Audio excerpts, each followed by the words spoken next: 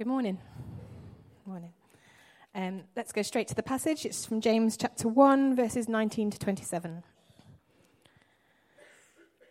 My dear brothers and sisters, take note of this. Everyone should be quick to listen, slow to speak, and slow to become angry, because human anger does not produce the righteousness that God desires. Therefore, get rid of all moral filth and the evil that is so prevalent, and humbly accept the word planted in you, which can save you. Do not merely listen to the word and so deceive yourselves. Do what it says. Anyone who listens to the word but does not do what it says is like someone who looks at his face in a mirror and, after looking at himself, goes away and immediately forgets what he looks like. But whoever looks intently into the perfect law that gives freedom and continues in it, not forgetting what they have heard, but doing it, they will be blessed in what they do. Those who consider themselves religious and yet do not keep a tight rein on their tongues deceive themselves, and their religion is worthless. Religion that our God, our Father, accepts as pure and faultless is this: to look after orphans and widows in their distress, and to keep oneself from being polluted by the world. It's a good passage, yeah? It's a good passage. As Martin mentioned last week, it took a while for James himself to believe that Jesus, his brother, was the Son of God. And he believed in him after his resurrection. James believed and was then passionate to the point of his own death for the sake of the truth of who Jesus is. And I would say that by being in Jesus' family, he wouldn't have missed that Jesus was pretty passionate about the word. Jesus was known, wasn't he, in Scripture to be someone who was passionate about the word. He'd go to the temple. He knew the word. He spoke about the word. He was someone who knew the word. And James would have known this. So James is hammering home a very important point here.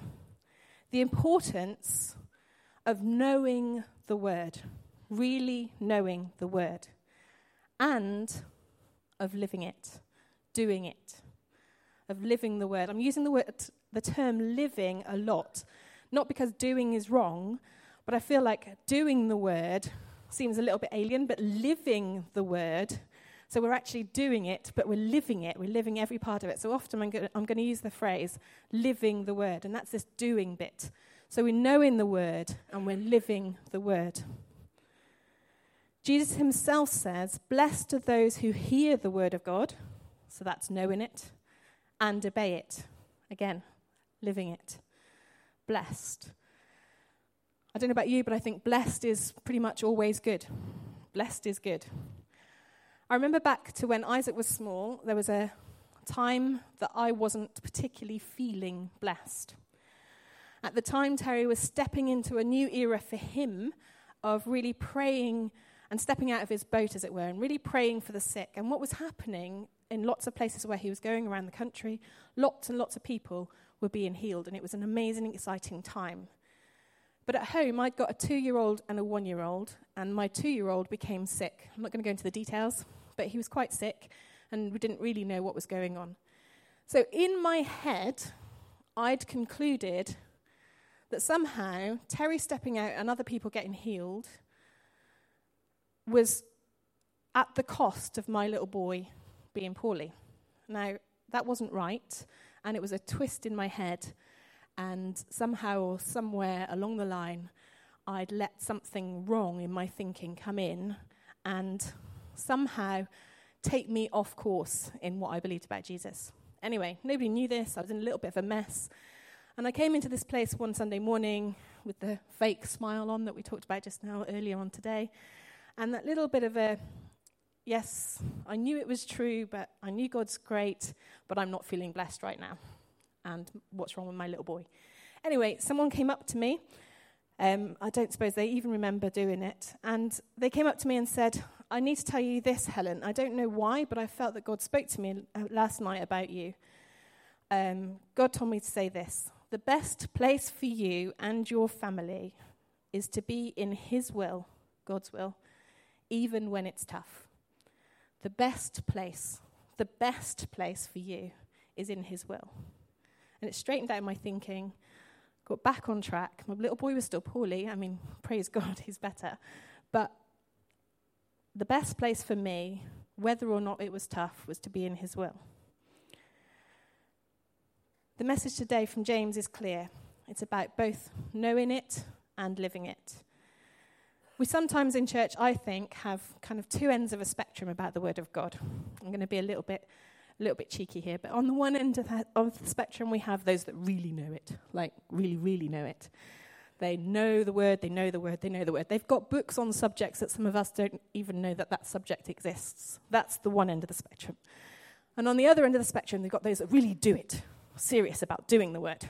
Well, I've had enough of reading it, now it's time to get into action, time to get on and do it. I don't know whether you can relate to either end of this spectrum. And then there's those, I believe, and when I was preparing this, I felt it was important to address those that don't really fit into either category. And some of those have got to a point of thinking, I'm not really bothered either way. And I'm not really that bothered by the Word. I'm talking about people who know deep, deep, deep in their hearts that the truth of God is in the Word. But even though they know that living it is the only real and authentic way to live life, got to the place of thinking, what's the point? What's the point? What's the point of this Word anyway? I'm not even feeling the passion. I'm not feeling it. In Galatians 5, when talking about living by the Spirit and being filled by the Spirit, Paul says this: you are running a good race. You're running a good race. Who cut in on you? Who cut in on you to keep you from obeying the truth? If either knowing the Word, kind of wanting to read it, wanting to gain more knowledge, or living it, or best of all, the combination of both, isn't stacking up for any of us today, it's not kind of ticking the boxes, it's not feeling right, I totally believe that something, someone, a circumstance, an issue, something has cut in. Something's got in on your race. And what's important is, a little bit like me with my story about Isaac as a little one, it's from your perspective. You totally believe you can't do it anymore. And it's not from God's point of view. Who cut in on you? See, the truth is, I think we believe this, the Word of God, it brings freedom. It brings clarity. It brings security. It brings our hope. It brings direction. And if today we've decided that I'm disinterested in living it, I'm disinterested in walking it, I'm disinterested in changing some of the stuff that I know jolly well's got in the way, I would ask the question, who has cut in on you? Who's cut in on you? What lies are we believing? To know it and to live it. That word we had during the prophetic time, during our worship, that fire and power of God that can break in, that can do all things, that can break in on our fears, can deal with our sin. Are we knowing it and living it? This is what James says. Let's look a little bit more at our passage today, starting with verse 19. He starts with this phrase, and I think this is a really, really, really, really important phrase that he starts with.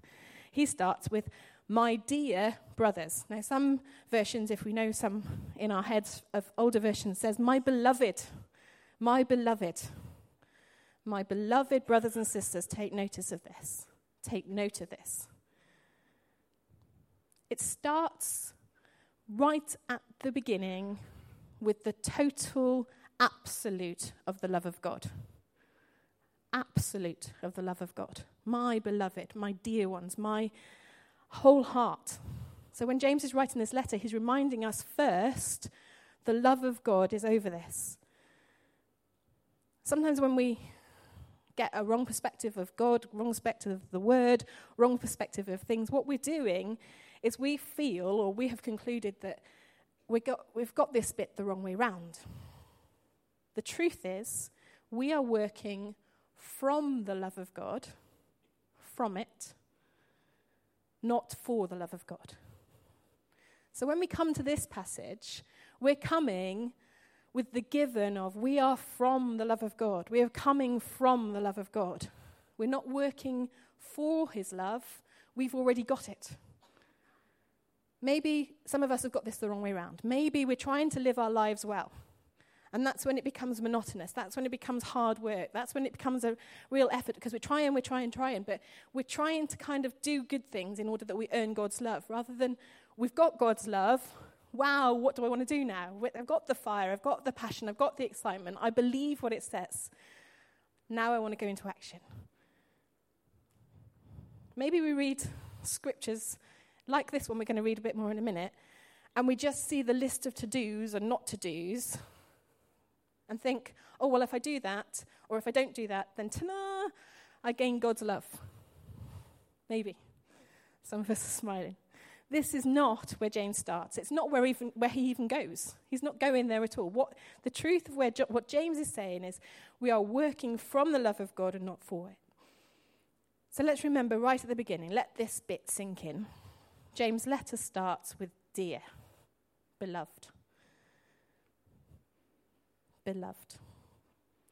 In verses 19 to 21, we then have some attitudes that if we have about it in our head, thinking, if I act like this in a situation, if I behave like this in a situation, then I'm best working out what it says in the Bible. I'm best living my life.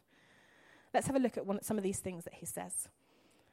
James says, everyone should be quick to listen. Quick to listen. That's a good lesson in life, isn't it? Some people admit that they're a bad listener, and some of us just are bad listeners. No, that's not fair. But some of us are less good at listening than others. And to be fair, I reckon most of us can probably work at listening a little bit better. Do we get easily distracted, or are we bored by what the person's saying, so then we switch off a bit? Here James is saying it's important. Why is he saying it's important? He's just saying it's important to learn to listen. Learn to listen well.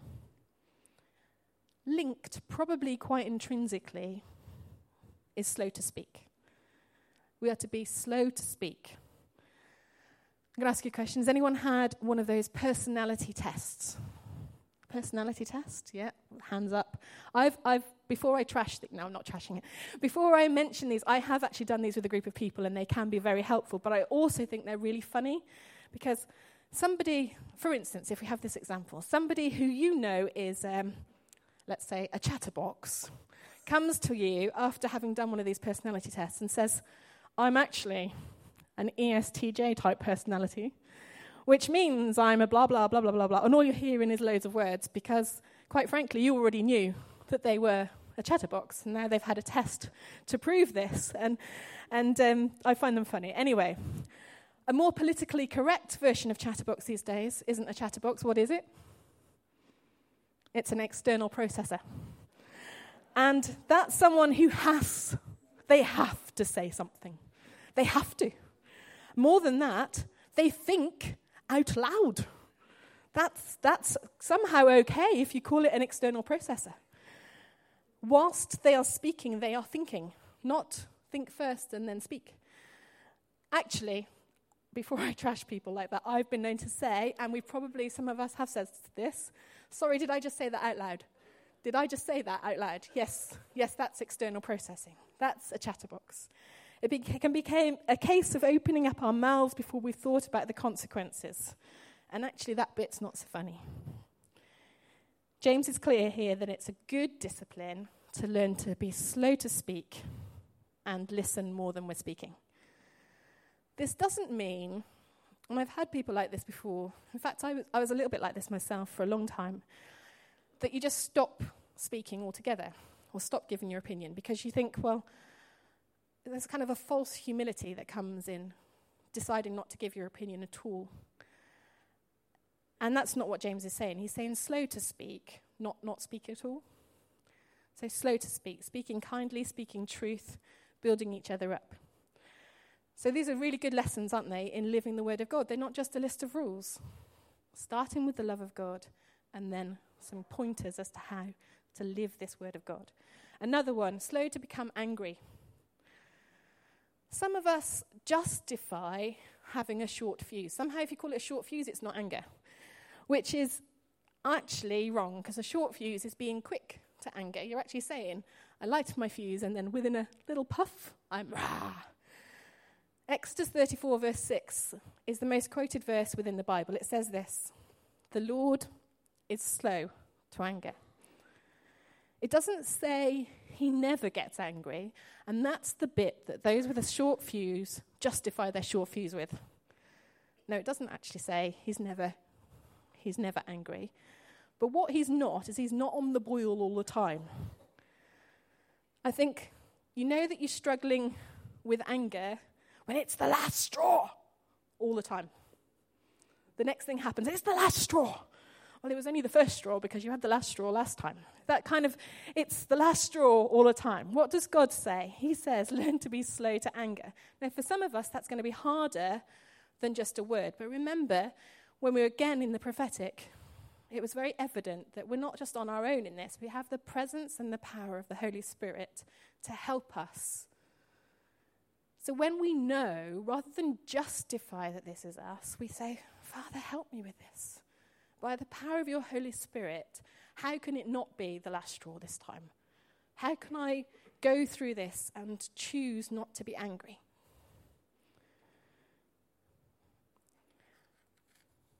The next one. Get rid of all moral filth and evil that is so prevalent. Are we willing?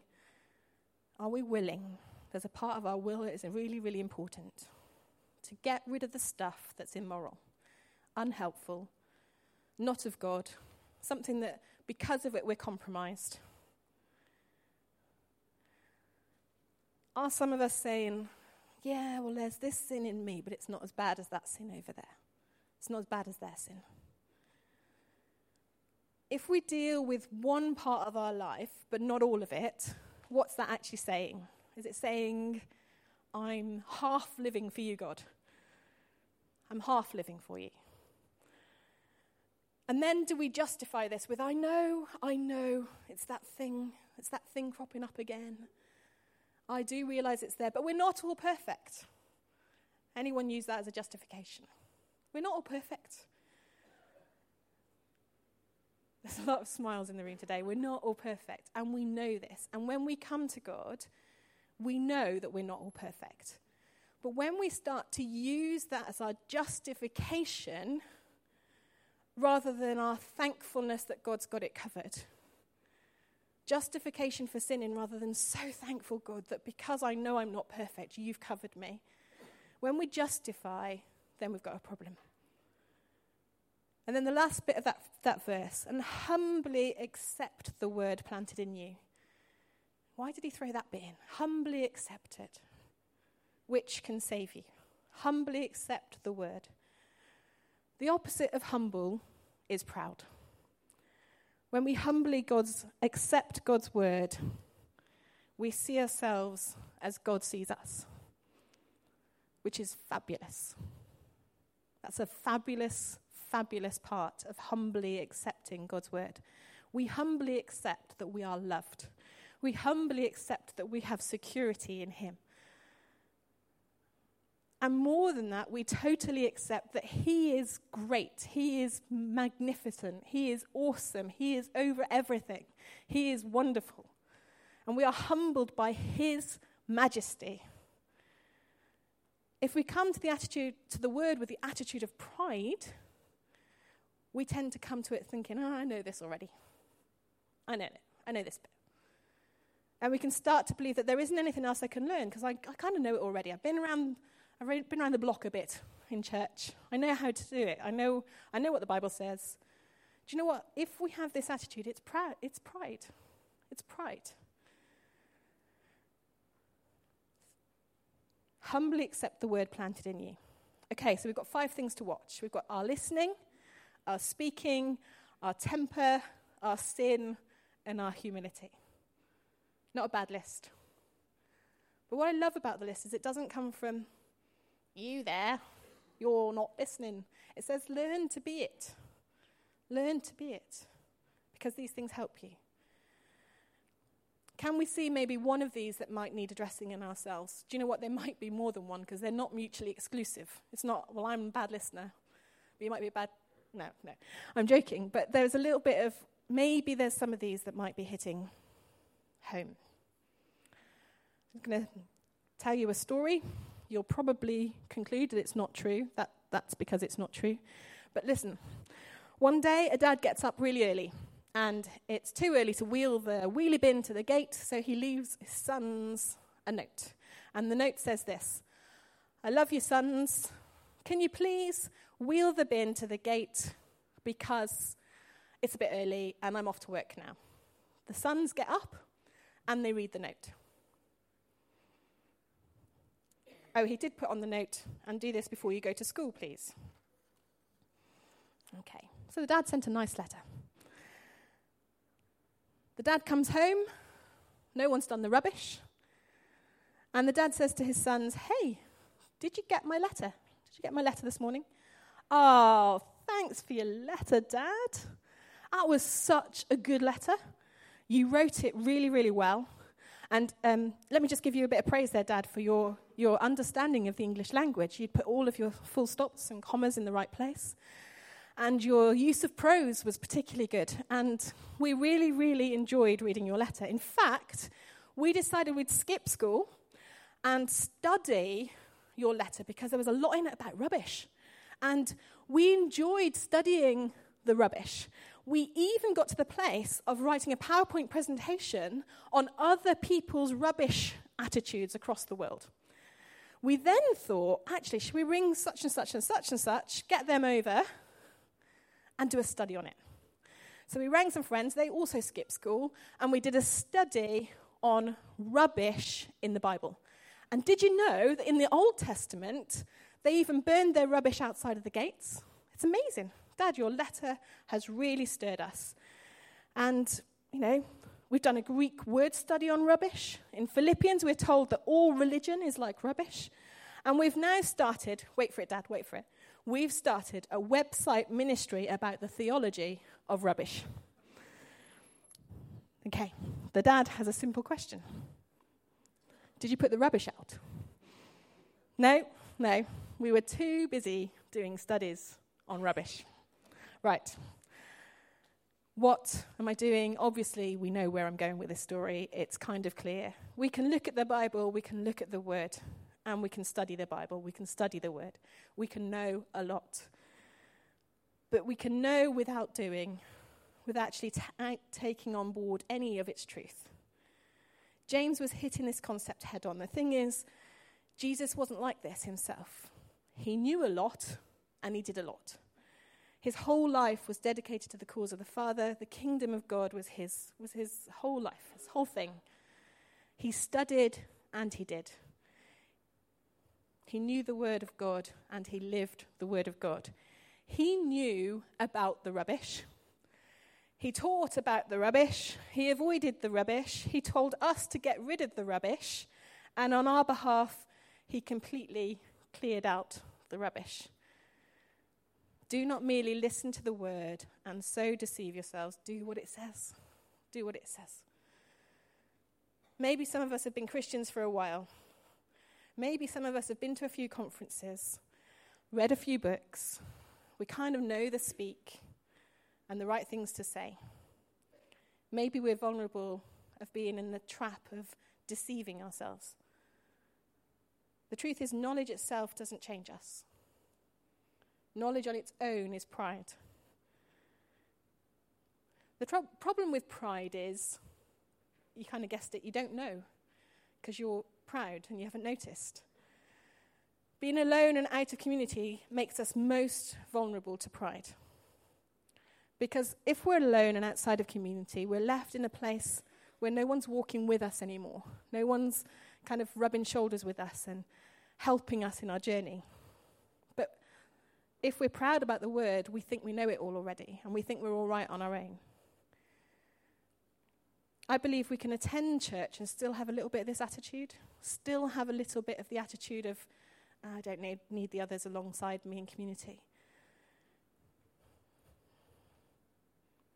We have Jesus as our Saviour and our big brother and our King, all in one. We have the best thing in common. And this is why we're family, and this is why it's important that we're together. It wasn't until I recognized properly that I was a part of us all that I really wanted us all. For whatever reason, I would exclude myself from being part of this family.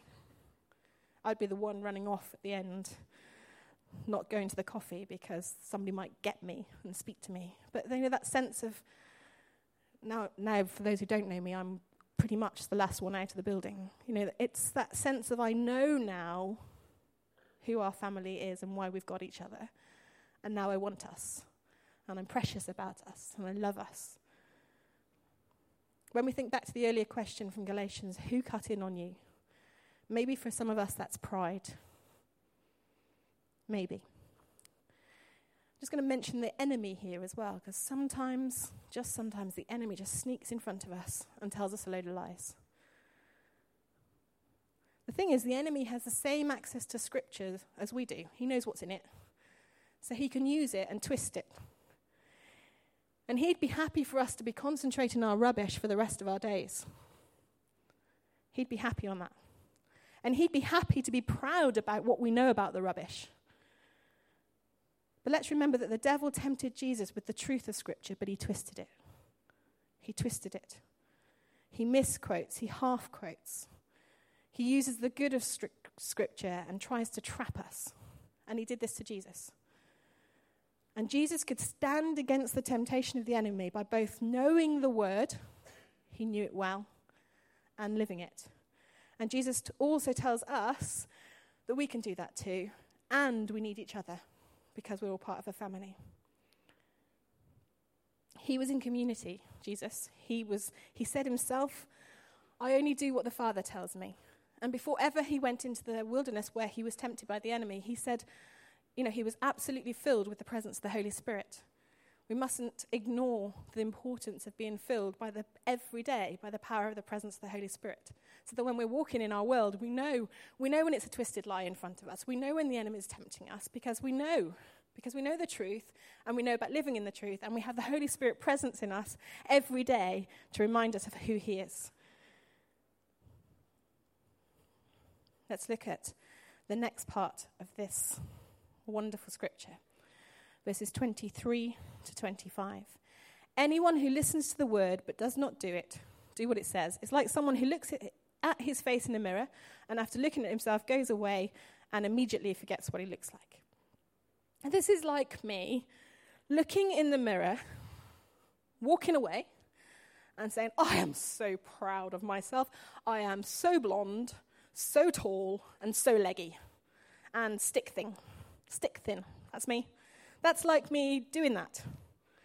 I'm looking in the mirror and coming to a conclusion and being really pleased with the fact that I'm all of these things.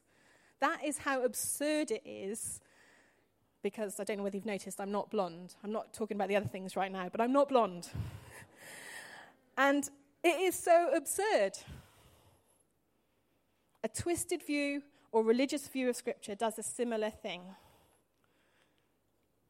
When we walk away from Scripture, what does it say? What does it truly say? What does it say?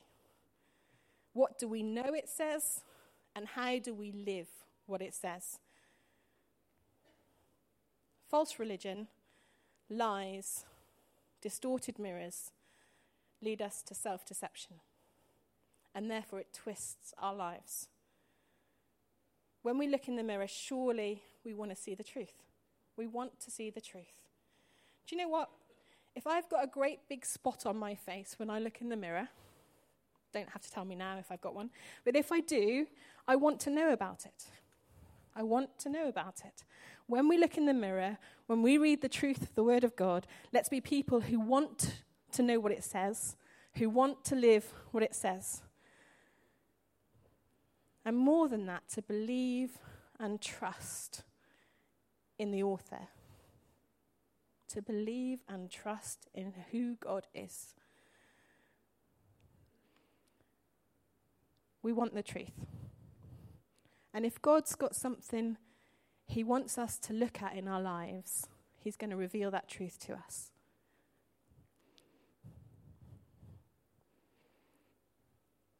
Verses 26 to 27. Those who consider themselves religious and yet do not keep a tight rein on their tongues deceive themselves, and their religion is worthless. Religion that God our Father accepts as pure and faultless is this: to look after orphans and widows in their distress and to keep oneself from being polluted by the world. James here has given another blast at our tongue, and he does that again, and we're going to look at that later on in our series. This bit about lies or deceit, making us think of our problems and making us becoming selfish or self-centered. What does true religion do? What true religion that is acceptable and totally of God, it is pure and faultless. True religion takes us to a place of acting out in practice what we know in our heads is truth. We are to know the word and live the word. God's truth is absolutely helpful to people. God's purity cares for others. Widows and orphans were the most vulnerable people in their society. Who are the most vulnerable people in our society right now? Who are they? How are we showing the people in need in our society the total love of God? How are we living the word in that area? James was saying, guys, true religion includes this. The fact is we are a family, we are brothers and we are sisters, and we are a family. And if we've got anyone that's vulnerable within our family or anyone vulnerable within our community, then doing the word of God includes looking after people who are vulnerable. The last line there says, keep oneself from being polluted by the world. The trouble with this is that we come to this passage knowing that we've already been polluted. There are things that I have done in my life that I wish I didn't do, and they're now undoable. There are things in my past, not necessarily in the present, but there are things in my past that kind of come with me like a little bit of a blot, a little bit of a stain. So we could then, if we know this, we could then be tempted to read this bit and say, I can't attain that. I'm already polluted by the world. But that, again, is an enemy twist on Scripture, because that's not the truth. When Jesus came to earth, he came to convict us of our sin, yes. Tell us we've got sin in our life that's not helpful, not great for us, keeps us from his best. And he showed it us. He's shown us that it existed. And what else did he do? He said, I've come to save you from your sin. Show us that he's dealt with it. He's dealt with it. Not to condemn us. We are told that there is no condemnation for those who are in Christ Jesus. None. Amen. Did Jesus walk through this life unstained? Yes, he did. Jesus says to all of us, I have come to make an exchange. So if we can imagine, Jesus is standing there in white, perfect white, and that is symbolizing his perfect holiness. And he says, I tell you what, you give me your filthy rags, and I'll give you my white robes. I'm going to make an exchange, which symbolizes that he has dealt with the sin. He says to us, I trade you your life with mine. We're to know this. How much do we know this? Because if we know this, we live this. We live it every day. We're not living by a strict rule book of a distant, uncaring, authoritarian father. We are living with the grace and the love and the glory of our close and wonderful Father. The stain has gone. On the cross, Jesus said, it's finished, it's gone. I've dealt with every one of those old stains. Every one of them has been dealt with. My question today is, have we brought all of the stuff to Jesus? Because I know that sometimes when we come to him for the first time and when we come to him again, sometimes we just bring part of it. Sometimes we don't think that he can possibly look upon us with that kindness, with that generosity, with that goodness, if he was looking at this thing. So my question today is, have we brought it all?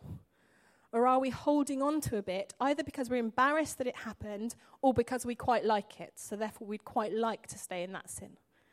Have we brought it all? He deals with it all, but we do have to want to give it up. We know what the truth is. We know what the word says. But if we concluded, we can't give this bit up, or this time I've really messed up, I'm saying today, maybe today is your time to come to God and say, actually, that's a twist on truth. It's a twist on what your Bible says. Your word says I can live in the truth of what your word says. That's what your word says. And is it time to throw off the sin that entangles us? What has cut in on you? What has cut in on you? Is it time to say, I'm giving you this thing because it's cut in on me and it's like a wall in front of me. It's like a thing that's arrived in front of me. And all I look at when I'm trying to run my race is this thing. Is it time to put that and say, Jesus, to know your word and live your word means I'm giving this thing up. We are the beloved. That's where James starts. All who have accepted the truth of Jesus, all who have been transformed by his amazing love for us.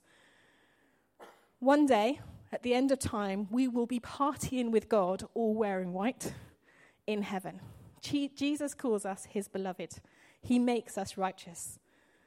We are totally, totally, totally acceptable to him, and the best he has for us is to know the truth and to be set free by the truth and to live in his truth.